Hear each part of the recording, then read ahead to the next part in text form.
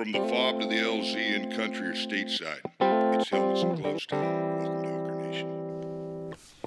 Hey, what's up, Charlie?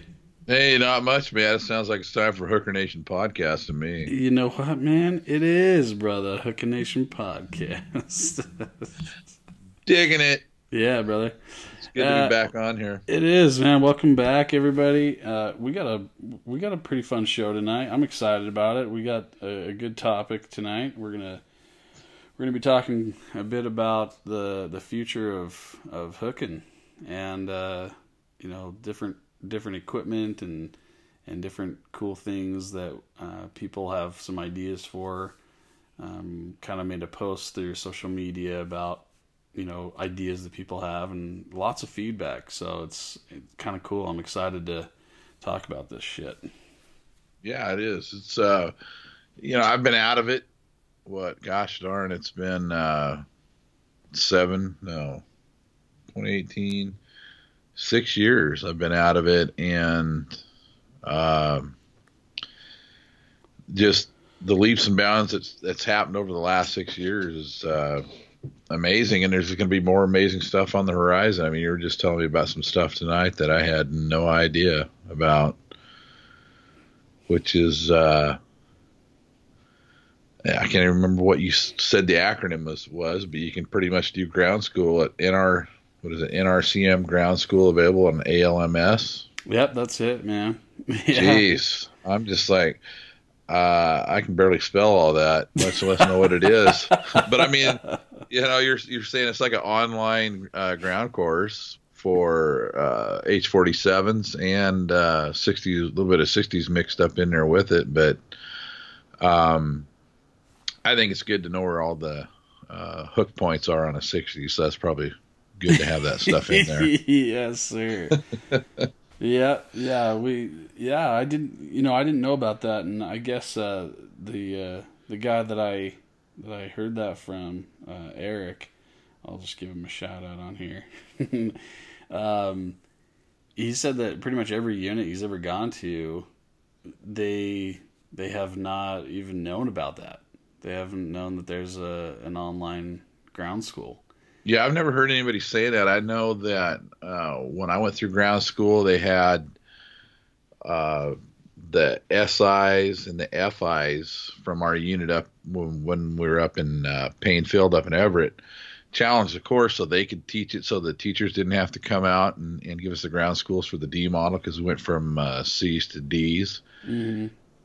And they had to take I don't know, man, it was hellacious test. And they all passed it, so they all got to teach the ground school at our unit. We didn't have to go back to Eustis to do it, and but there was no online stuff back then, or they barely even let the guys that passed the test, administer our ground school to us. So to see it online that's pretty amazing to me. It's like going from rubbing two sticks together for fire to punch of a button is a pretty big leap. Yeah, man, no, it is. And just reading through, all this feedback, all these comments, it's crazy to hear from people that are still in, their FIs, their SIs, or people that are on the civilian side as either instructors, on active duty for the FI course, people that are on the civilian side that work for, work on the Chinooks. It's cool to see this feedback because people have some pretty awesome ideas. And here we have this pretty badass platform to get our voices heard. So. Yeah, well, yeah, it's good. And I like, there's on here, oh gosh, where did it go? Like the in-floor storage and the hard shell soundproofing with storage for straps, chains, and tie downs like the C-17 has. I mean, that, talk to the engineers at Boeing over there at Ridley Park, and I know that Catherine Anthony brings. She's like customer. She does like a customer appreciation stuff, like when units come back from like Afghanistan or overseas tours or wherever in the world they're going to be coming back from, and when they get back to their unit, she goes and they do a meet and greet, and they take down all the information that things could have gone better or things that they needed, and they always had a engineering representative with them and stuff, and so they really do well on the follow-up, the Boeing field service reps and the engineering department, and then the sales and customer service side of it too as well. Yeah, exactly. No, man, yeah, so I think just before we kind of get into this, I really want to hear about how your week's been first, man. Gosh, I oh boy, Saturday was my birthday, and a bunch of us went up to a casino, and wife rented us a room and stuff, and everybody stayed up there. And I think I'm just now kind of coming out of the fog of it all. I had shots of Fireball, Jägermeister, Patrons, had a couple trash cans, car bombs. I couldn't tell you how many Coors Light I had. Andy Weathers. And yes, sir. I thoroughly enjoyed myself. My cousin got out of the hospital a week before that, and he made it up there in his wheelchair. And I'll tell you what, I run with a Hardy bunch and a good bunch, and it was an awesome celebration. And I made it one more year. Yes, sir, you did. Well, all I had this year was spinal meningitis, so no biggie. No biggie. No biggie. Last year I wrapped my Harley up on the pavement, broke my foot, blew my arm open. No biggie. I can't believe it's already been a year. I know, it's so stupid. That's just crazy. Yeah, my the work, and weather finally changed to the nice. It was raining all weekend and all the way up until about halfway today. But no, looking good. Feeling good. Feeling better, I should say. Tomorrow I should be on my A game and finish out the week strong. How was your week? Oh man, yeah, just not as eventful as yours. Well, geez, I see. My mind says I'm a 25-year-old hooker, but my body says, that's funny. Yes. I think it's going to be like that until the day you decide to leave this world, Charlie. Which is not going to be for. I mean, you're probably going to outlive me. We had this discussion last week. Well, it's till I'm probably told to leave. That's true. All right, Charlie. It's okay. It's okay. Yeah, you can let go. That or it's gonna be go. just go. Leave. Just leave. Yeah. Bye now. Bye. Oh, bye now. That's funny. Well, brother, happy belated birthday. First Thanks. of all, glad that you were able to go and get very intoxicated, just shit faced. Well, I'm not much of a drinker during the week, but when I decide to go out and drink, I tear it up. Yes, you do. Yes, you do. We had a good time when you came up here. Yeah, it was a great time. It was a good time. So cool, man. Yeah, it was good. We I finished my basement, and so we basically spent the weekend cleaning, and I took about 2,500 pounds worth of just like stuff we've had in storage, and we finally did that thing that everybody talks about. They go through all their storage room stuff, and they throw everything away that they haven't touched for 10 years. Well, I usually go about a year. If I haven't done anything with it in a year, I either give it away or get rid of it. Yep, this was all stuff we basically, I mean, we did like a big just throw everything away when we moved in, but this one was like we had to go through boxes that we hadn't touched before that had like old stuff from when we were first married. And dude, I'll tell you what, man, that felt so good. I basically threw away 90% of everything that I had in storage, and it felt so good. It was great. I know. It feels so good to just get rid of that stuff. And you look back on the stuff that you're dragging around, it's like, yep. Good God, what was I thinking? I know, man. I know. It's crazy. Let's see what else.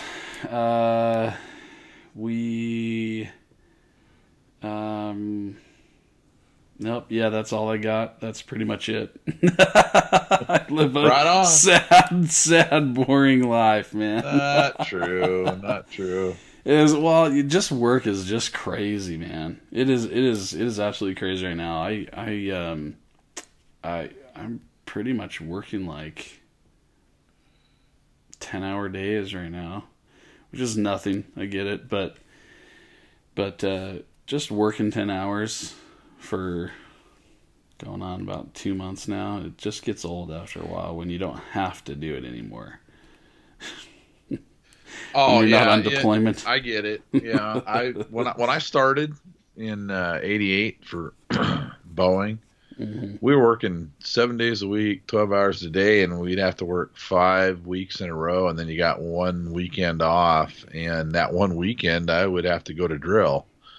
Jesus. And by the time the winter came around, started work at 4 and got off work at 4:30 in the afternoon, and it was dark when you get there and dark when you leave. It was pretty crazy. But hell, I was only 25 back then too, so. Well, it's easy to do that stuff when you're that young too. I mean, same thing. When I first started, when I became a team lead on the 8-7, oh my God, man. It was every weekend. It was like you were saying, 10, 12 hours a day. Whew, I hated it. But it was easy back then. Yeah, the money was good.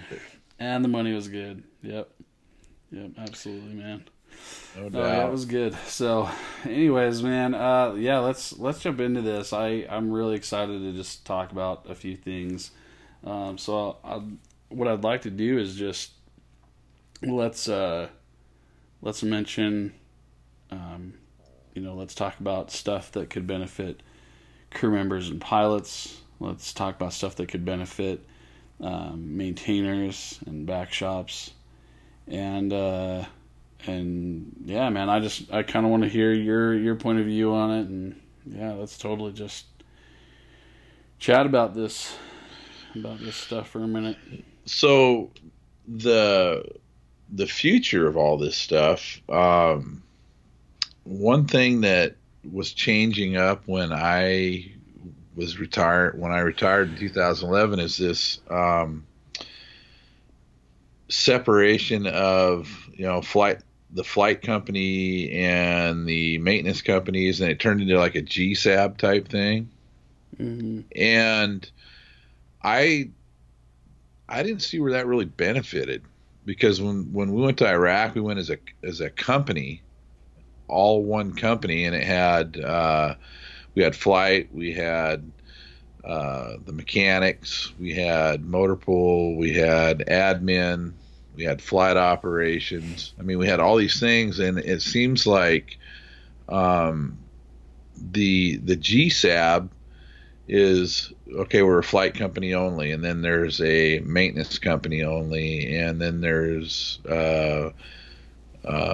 admins only. And I never really understood that part of the new implementation of the units like that. And it was always good to have, for me, the the thinking of it is, hey, it's good to have the hydraulic shop guys with you,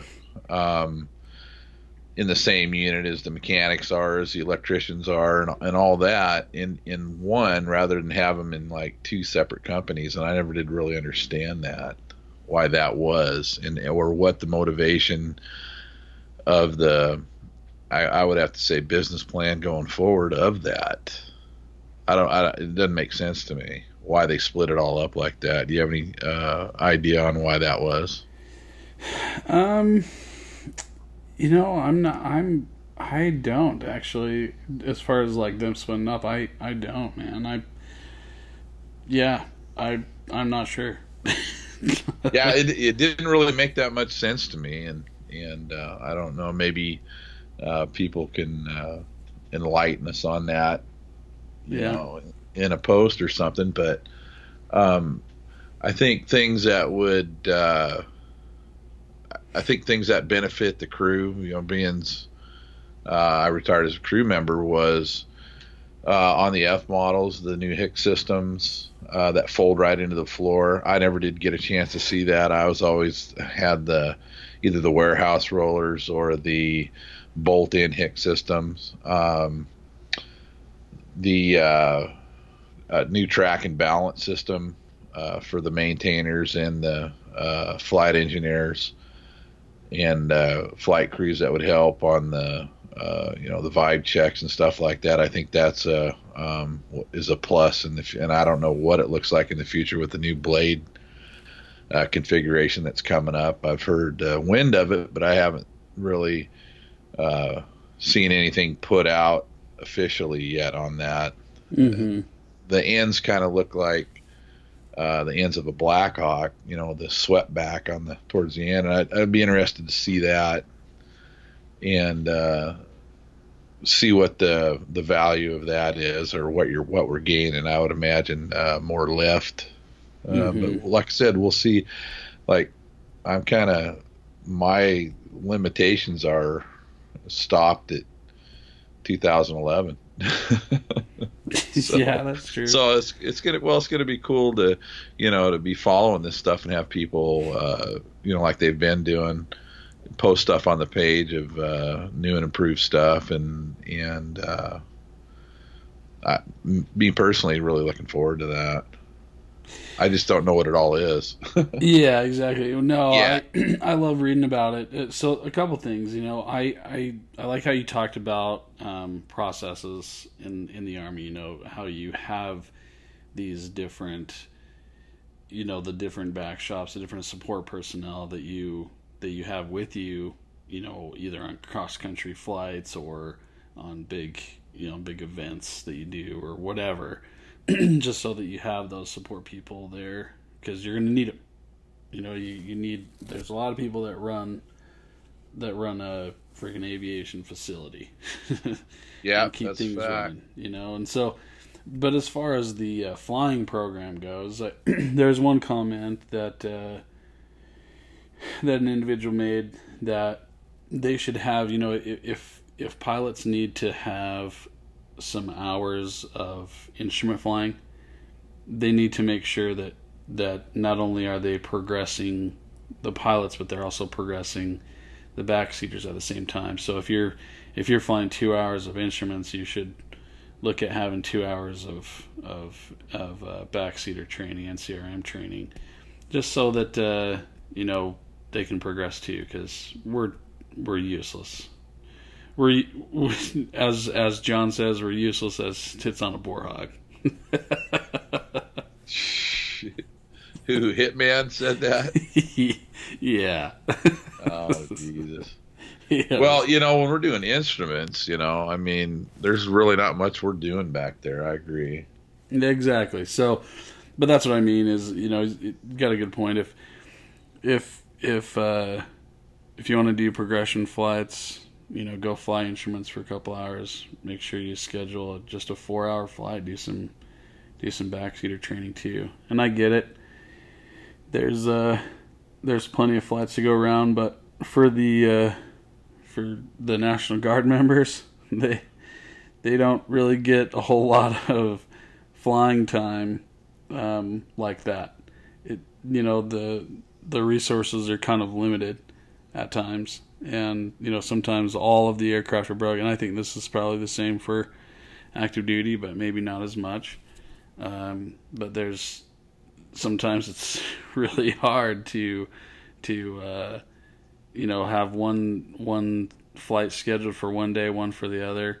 You could be canceled for weather. You could be canceled because one aircraft breaks down, whatever the case may be. So try and take advantage of the flight time that you've got as much as you can.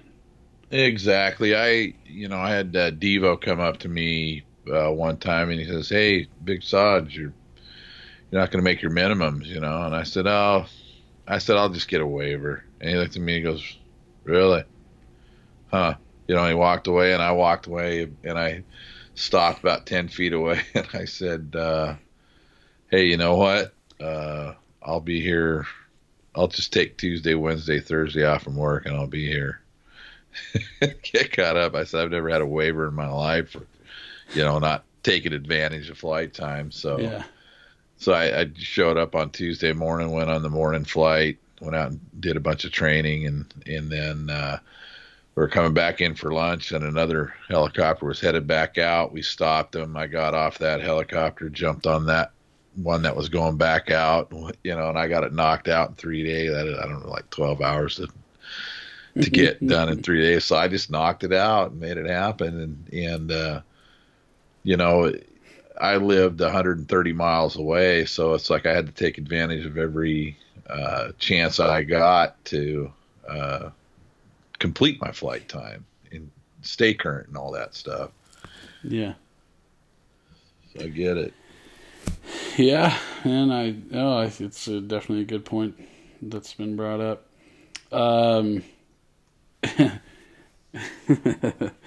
Kip said, "Bring back piss tubes." Oh, I saw that. I'll tell you what, though. One thing about we had them in the C models, well, A, Bs, and Cs. But one thing about the piss tube, and this is the hard lesson you learn as a crew chief, is you cannot have the ramp level when you're using it. And you know why that is? Because it'll get sucked back in. Yeah, fucking piss all over yourself in a big mess, and it's just like lesson learned. Yeah. Didn't like it. There's been quite a few people, and this is something I like. So just going to the actual airframe itself, under floor storage.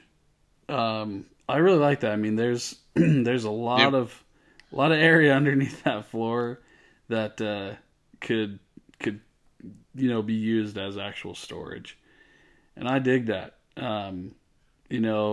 They could create something. They could make some better storage system there in the floor. It's literally empty space. I dig it, but the only problem there that I see is you would be limited to internal loads, creating different, issues in the airframe with that. But, even if they create... Well, you mean weight-wise, or... Well, yeah, weight-wise, and just, I would think, like, it would create some different CG stuff. Right, like, so you have different points where you position different loads and stuff like that, and I think chopping into the airframe like that and removing weight or adding weight in one spot, that's going to change the entire thing. Well, yeah, yeah, most definitely will, and being able to, maybe if you could, in a better term, I don't think there is a better term, compartmentalize the how much your straps are going to weigh, how much your chains are going to weigh. If you're just doing air assaults, maybe you can have like a container that you can store in between station X and station Y and still be in CG. And I mean, I don't know, there's a lot of different ways I would think to utilize that down the belly space underneath there, but there's also plumbing and Mm. wiring and a bunch of stuff down in there. But that's be a good thing for an engineer to come up with. That's a real good idea, really. Yeah, it is. Well, I'm just thinking of the usability of it, just for the fact that then you don't have to have a flyaway kit that's taking up precious cargo space. Right. I mean, Yeah. and I say precious if you've got 33 dudes in there with all their packs, and There is no space left. yeah, exactly. So, being able to store all I personally think that if you're gonna freaking design a Chinook, I should not have to put extra items in there and strap it to the goddamn floor. Give me some freaking compartments somewhere behind the soundproofing. I don't care, somewhere that I can put all the stuff that I need from that flyaway kit in there. Another person talked about, have access panels for chains, stuff for C-17 teardown type stuff, kits for the different things that you need. You got you got the axe, you got the wrench, you got the freaking cable in there, and it's all in little compartments, right? I mean, figure that out. They could make use of that space in a lot of different ways, but adding I can see adding a toolbox in there just because you don't want freaking small little loose tools getting vibrated out of their spot. But that should be about it. Just let me ratchet strap a toolbox down, and that really honestly should be it. I should have a place to put everything else. Yeah, and one thing that I liked about putting the stretcher up above the first set of seats on the number one side. Mm-hmm. I thought that was real handy up there. The stuff that we could put up there and keep out of the way of the of the missions and this different stuff that we did. So yeah, anytime they can figure out a way to make more out of less, Yep. as far as storage goes and whatnot, and being able to figure out the CGs and what can go where, and would be a big plus, I would think. Yeah, I totally agree. I know that. So in the Fox model, they got the carbon fiber panel up there by the cabin door that they're testing out. But I agree. So one person made mention of more carbon fiber. I think that now what's that for? They're just testing it. They're testing the carbon fiber out to see how it holds. See how it basically see how the aircraft flies with it, how it holds up. I don't know all the details as far as how they actually come back and test that stuff. But I do know it's in there for basically testing to see how it holds up, kind of thing. But yeah, and you know what? I think there's actually no, never mind. I take that back. I was gonna say I think that there's more than one spot that they have the carbon fiber in there, but I think it's just the one panel. Whoever's listening to this, correct me if I'm wrong. But anyways, we'll get corrected. Yeah, yeah, it'll happen real fast. We're with ruthless hookers. Yeah, ruthless. So, but it's up there for testing, and I think that that'd be a game changer, man. I really do. I think that if they get to the point where that entire airframe could be composite, oh man, that'd be awesome. Well, just think how much more they'd lift. Absolutely. I mean that. Where does it end? Yeah, that'd be pretty great, But those helicopters just take a freaking beating, man. Just take a freaking beating. Well, I'll tell you what. I was talking to Tisdale back at the reunion, and I remember falling in on 294 and not knowing the guys that had it before me and happened to be Tisdale. And I remember it was just luck of the draw. They just were handing out logbooks, and I got handed 294, and I remember receiving it and inventorying it and everything over in Salerno, and I was looking, it's a top to bottom, front to back, inside and out, and thinking, whoever had this airframe took excellent care of it. I mean, you open up the tunnel covers, it looked, there wasn't any excess grease, there wasn't any dirt. Everything was wiped down inside.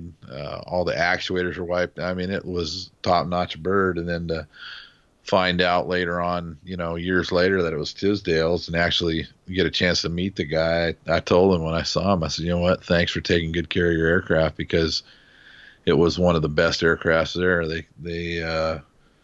The IPs and always wanted to fly that one, and thank you very much. Yep. Yeah, man. Yeah, dude. I love that bird. 294 was awesome. I know. I'm just sad they got it all cut up now. I mean, it's just it's gone. Oh yeah. I'm reading through more of these. Oh, you know what? Okay, so here's the next one. Let's see here. God dang it, where'd it go? Yeah, so for like engine guys, and I totally understand this, because I just at working as an instructor for Boeing, it is great when you can have the actual product that you have been training on. If you can have an actual product at your unit, that you can have new mechanics, new guys that come in, start doing stuff on that engine, and then you as the platoon sergeant or squad leader or whatever, whoever in the back shops, anybody really, someone with experience can get another guy that doesn't have experience and start teaching them how to do things, and then you can practice checking them off, make sure they did it right. But I think having the actual product that people can work on, and as an actual training piece, is huge. I think we get all the products that come in that are damaged, that need repaired. All the back shops do, but I don't think that there's a lot of people that have an actual engine that they could take apart in their shop, and I think that's huge. I really do. Yeah, I mean, real time work, working on relevant things rather than a mock-up or a simulated. Okay, this is a skin panel on station 225. Yeah. If you can have an actual, I think they, when we were at Fort Eustis, they actually had, for sheet metal repair and stuff, there was actual birds there that were, cut up and then repaired and then cut up and repaired. But you're right. Yeah. I mean, to be able to work on the actual things that you're really going to be working on, instead of, hey, let's simulate, or let's pretend this is a gearbox and we're going to do the packings for the drive shaft on it. And, I mean, it's like, here's the hardware, here's the stack up, here's the task. I mean, why don't we just go out and do it on the real thing? I agree with that 110%, Yeah, exactly. I mean, I can guarantee you there, at some point in time, a unit is going to get an engine that shits the bed. And shit, I had one. Yeah. Exactly. On 137, yeah. It was So, bad. They signed it off the day before. I don't know the whole process behind it, but I'm sure that you could probably keep it in the hangar for a little while and have people work on it. Right.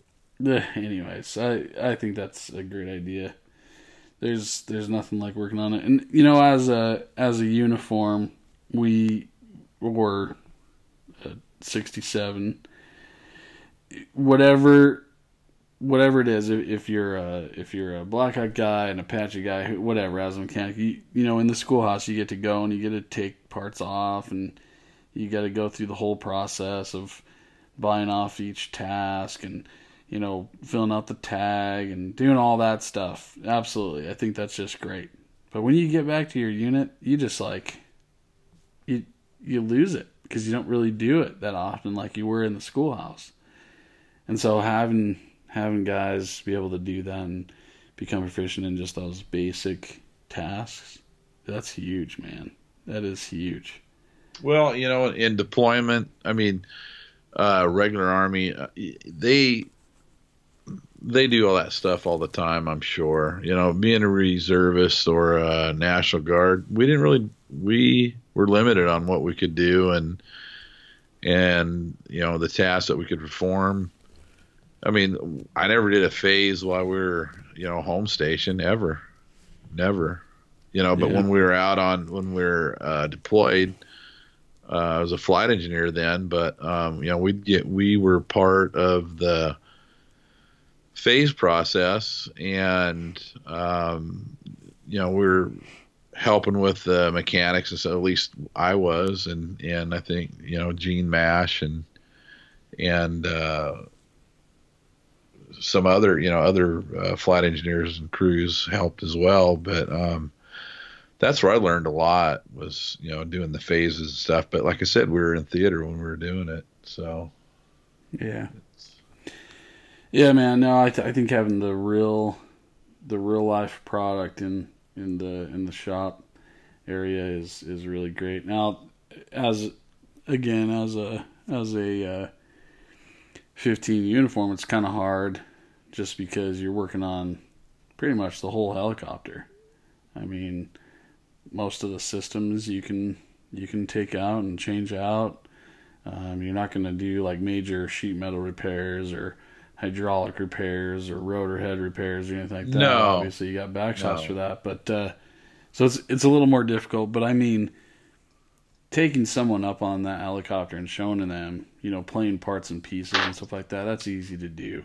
But for a freaking back shop guy that has to tear apart an entire engine, oh, I know, you gotta have that, man. I just think that's silly that people wouldn't do that. Have a thing that people can kind of practice on. Yeah, Mitch on here brought up a good point. You know, that, you know, engines that can be used for training outside of the maintenance that have been, you know, red tagged, I mean, that are just going to be junked out anyways, you know, can be used to explain systems or big tasks that would, you know, down an aircraft. And he's totally right on that. And you know, it just goes right up the alley of exactly what we've been talking about. It's like, if it's going to get junked out anyways, why not have it available, you know, any component or any part. So, you know, the back shops can, you know, learn from that, and, you know, crew members too, you know. Yeah. It just makes sense. Yeah. I totally agree, man. I'm all in it. I'm all in for that.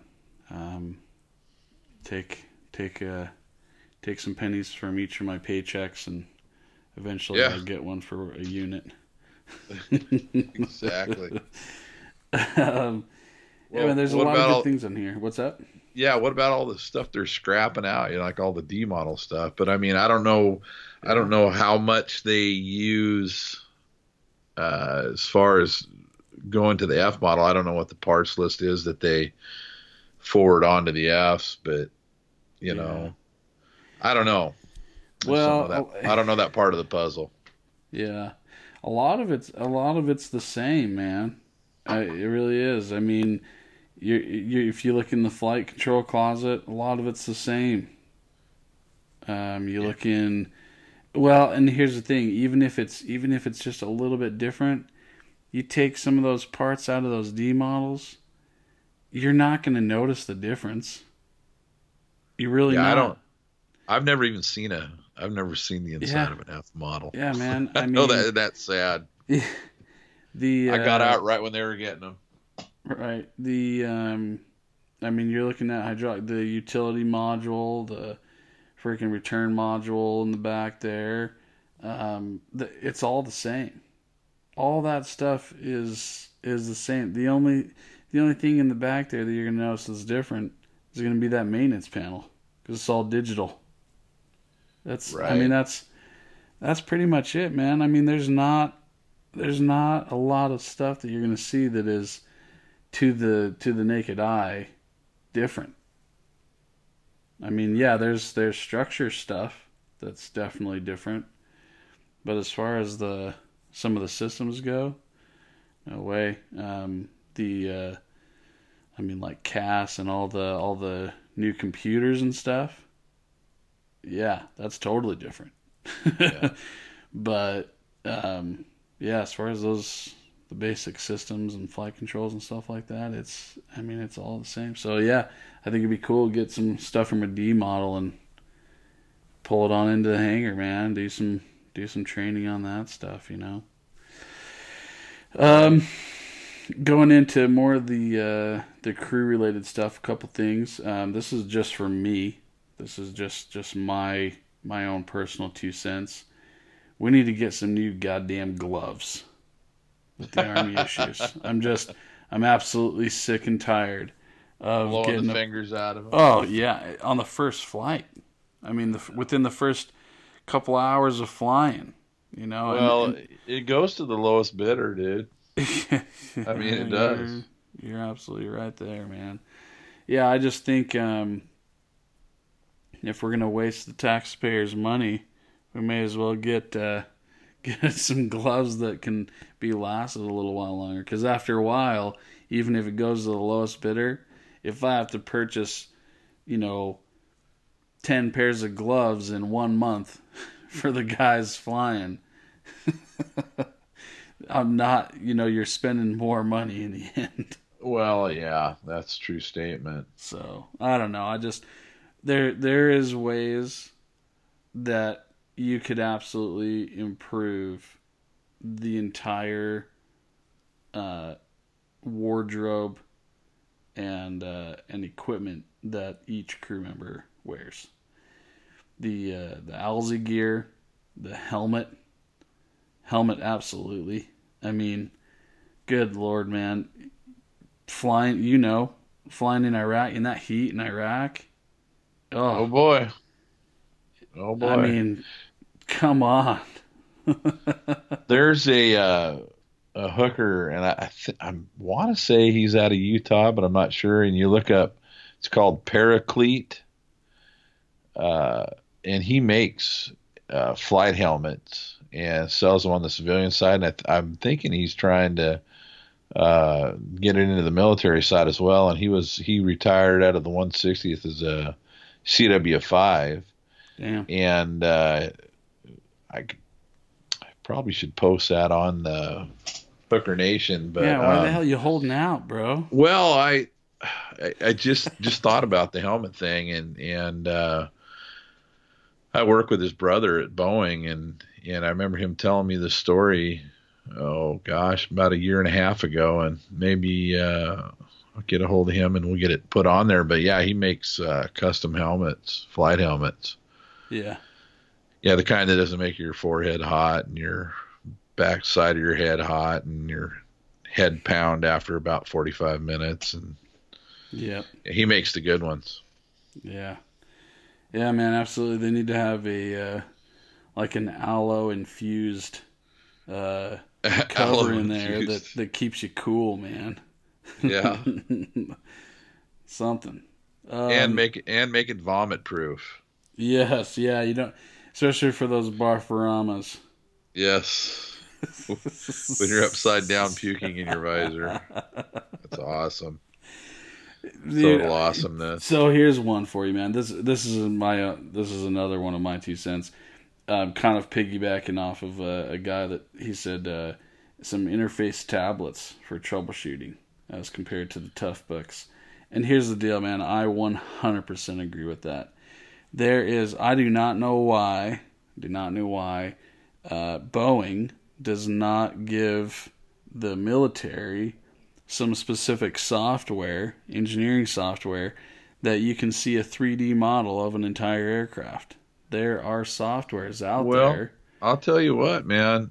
When I was a customer coordinator for a 787 program, we had this thing called IVT, and you could punch in the airplane.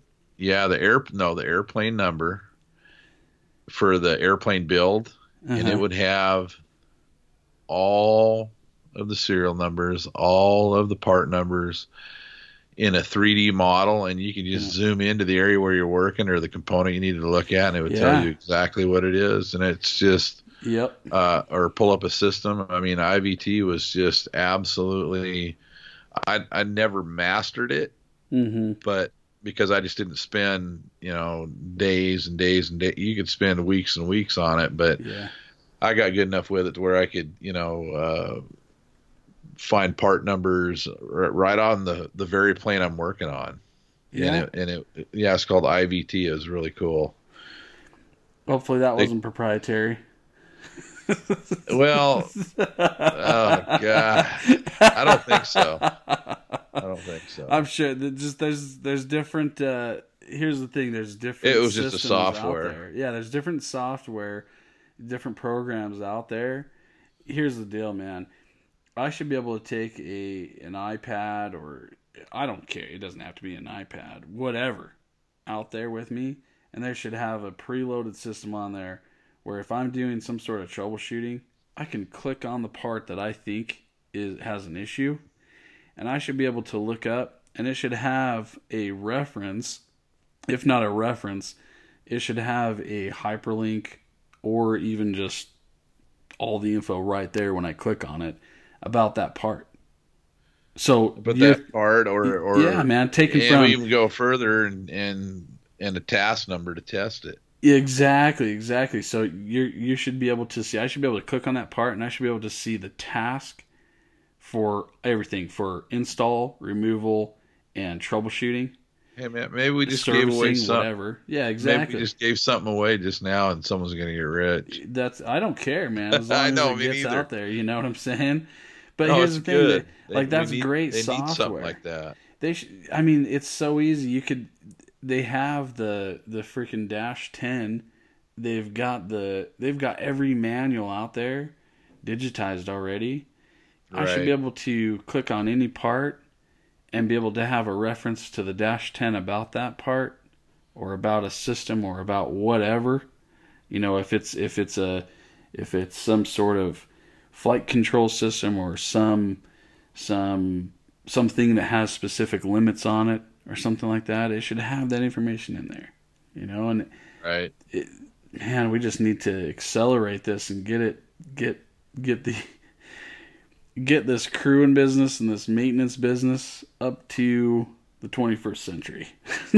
You know what I'm saying? Agree. Yeah. I should not have to have a freaking logbook out there and click on the task and then type in that I removed something and then typed in that I installed something. That shit should be preloaded, drop down menu style. You know what I mean? It's the same goddamn thing every time. Removed bolt. Removed safety wire. Replaced gasket. I'll tell you what. When I started out back in 88, when I got into flight platoon, everything was on paper. We had paper logbooks. I had a black pen. I had a pencil that was pencil lead on one end, and then it was like a red pencil on the other end. Everything that we wrote down in a logbook, at the end of the day, we'd have to carry forward the stuff that was in there from before, carry it forward to new forms. And I mean, it was, thank God I had Jim Fleming help me the first, my first 2-week training I had over in Gowan Field over in Idaho. And I'm sitting out on the tarmac trying to figure this logbook out, and he just walked up there, and we spent probably 3 hours getting it squared away and back to where it was supposed to be, and he sat there and taught me how to do it. So it to me, it's gone from, like I said, rubbing two sticks together to a miracle already, and and it's just going to get better from there. Well, exactly what you're talking about. It'll happen. It's going to happen. Well, I mean, it should already be there. It really, honestly should. With the Fox model, it should. Yeah. The technology is there. The technology on the aircraft supersedes everything that you have as far as maintenance. I mean, by far. Wow. It does, man. I mean, yeah. So that's just me. But if anybody out there knows how to code and develop software and stuff, get with me. I got some great ideas. Yeah, buddy.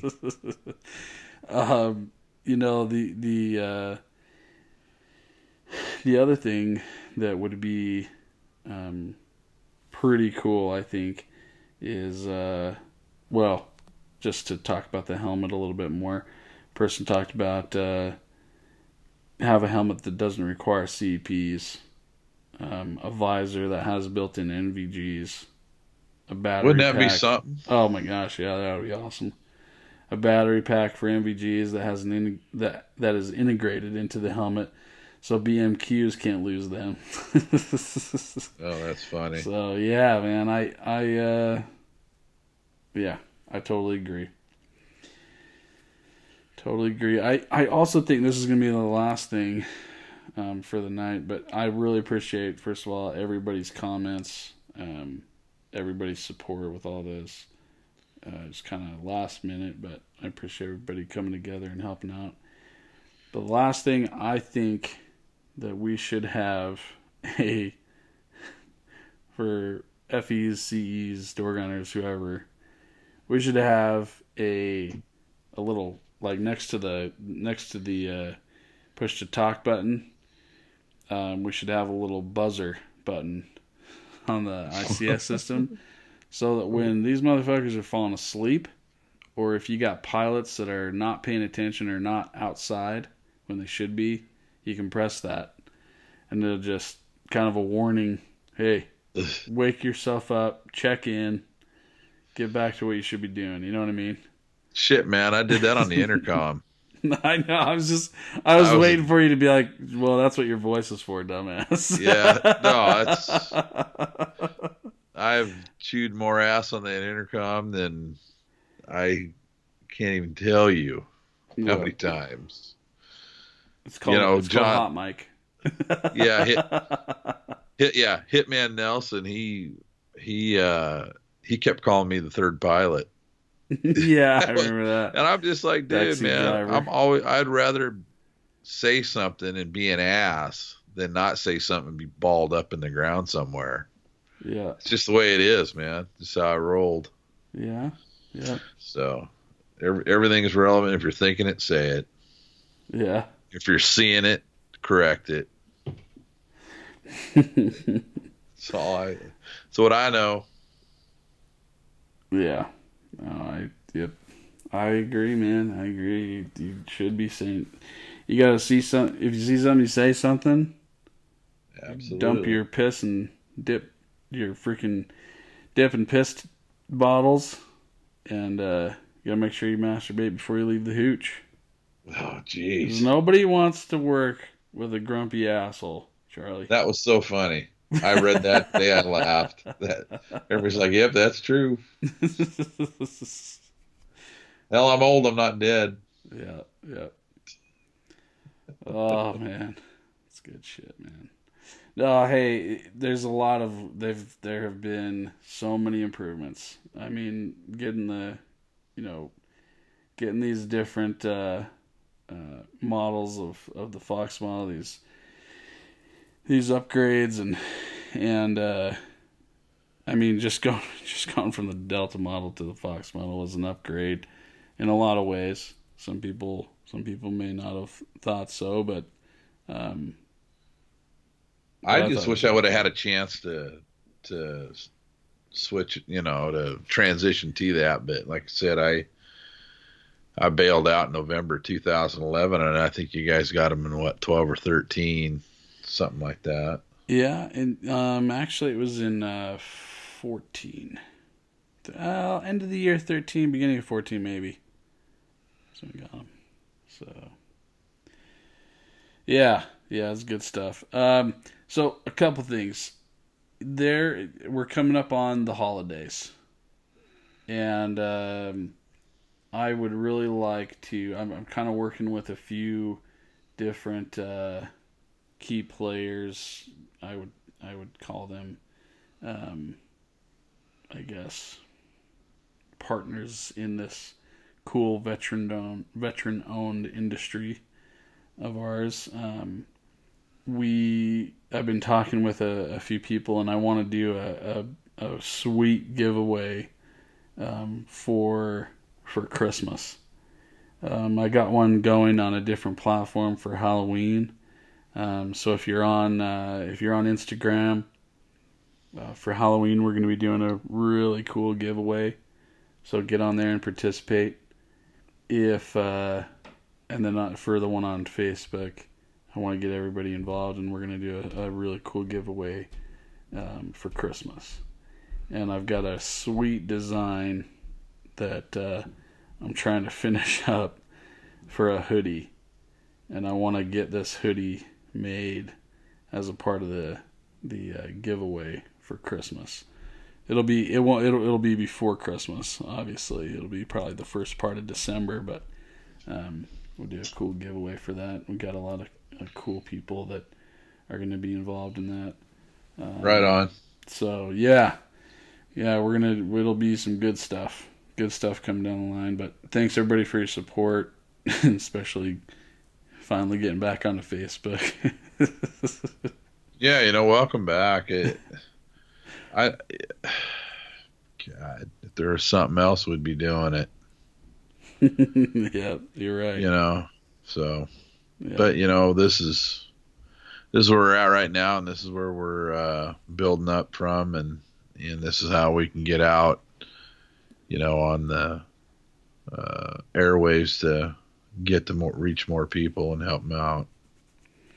Yeah, well, it's just good. I mean, here's the thing, man. This is such a specific type of podcast, and it's such a specific niche that nobody's doing it, and there's not a lot of people that even know what the hell we're talking about, and so they're not going to tune in.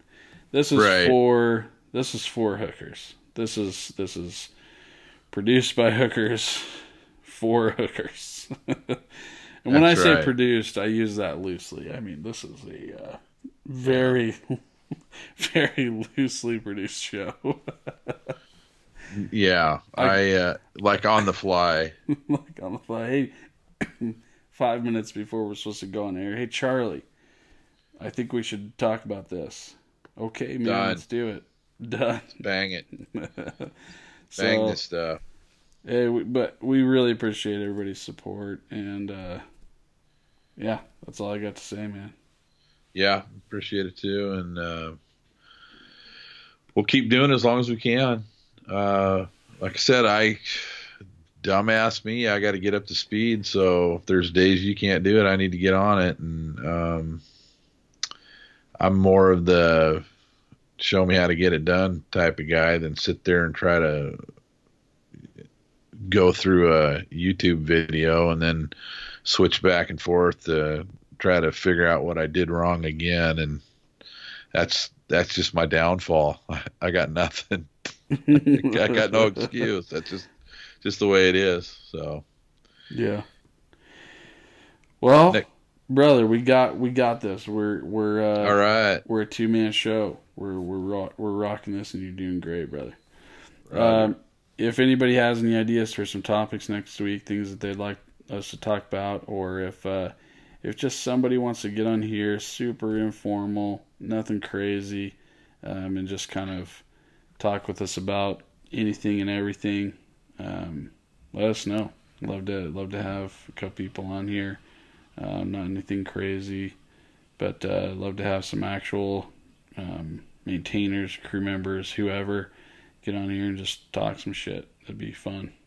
Yeah, and one more thing too is would really like to do Three Drunk Hookers again. That was really yeah. That was some fun stuff. That'd have to be on like on a Saturday night though. Oh yeah, Maybe I'm not going to go. Not on a school night, for God's sakes. Well, 25 years ago, yeah, for me. Oh, dude, not even. It hurts. Oh. Like I said, I can't. I partied it up like a rock star on Saturday, and I'm just came out of the fog today. Oh, God, dude. It's so funny. It is. Well, sweet brother. Hey, thanks for joining me again this week, as always. Yep. This is bet, man. This is Hooker Nation. Stay classy, and make sure to use the proper lubricant before you leave the hooch. There you go. All right, everybody. Hey, this is Hooker Nation signing off. Until next time. Out here. Ramps level, wheels chock. 1-2, clear to ground. Hooker Nation, signing off.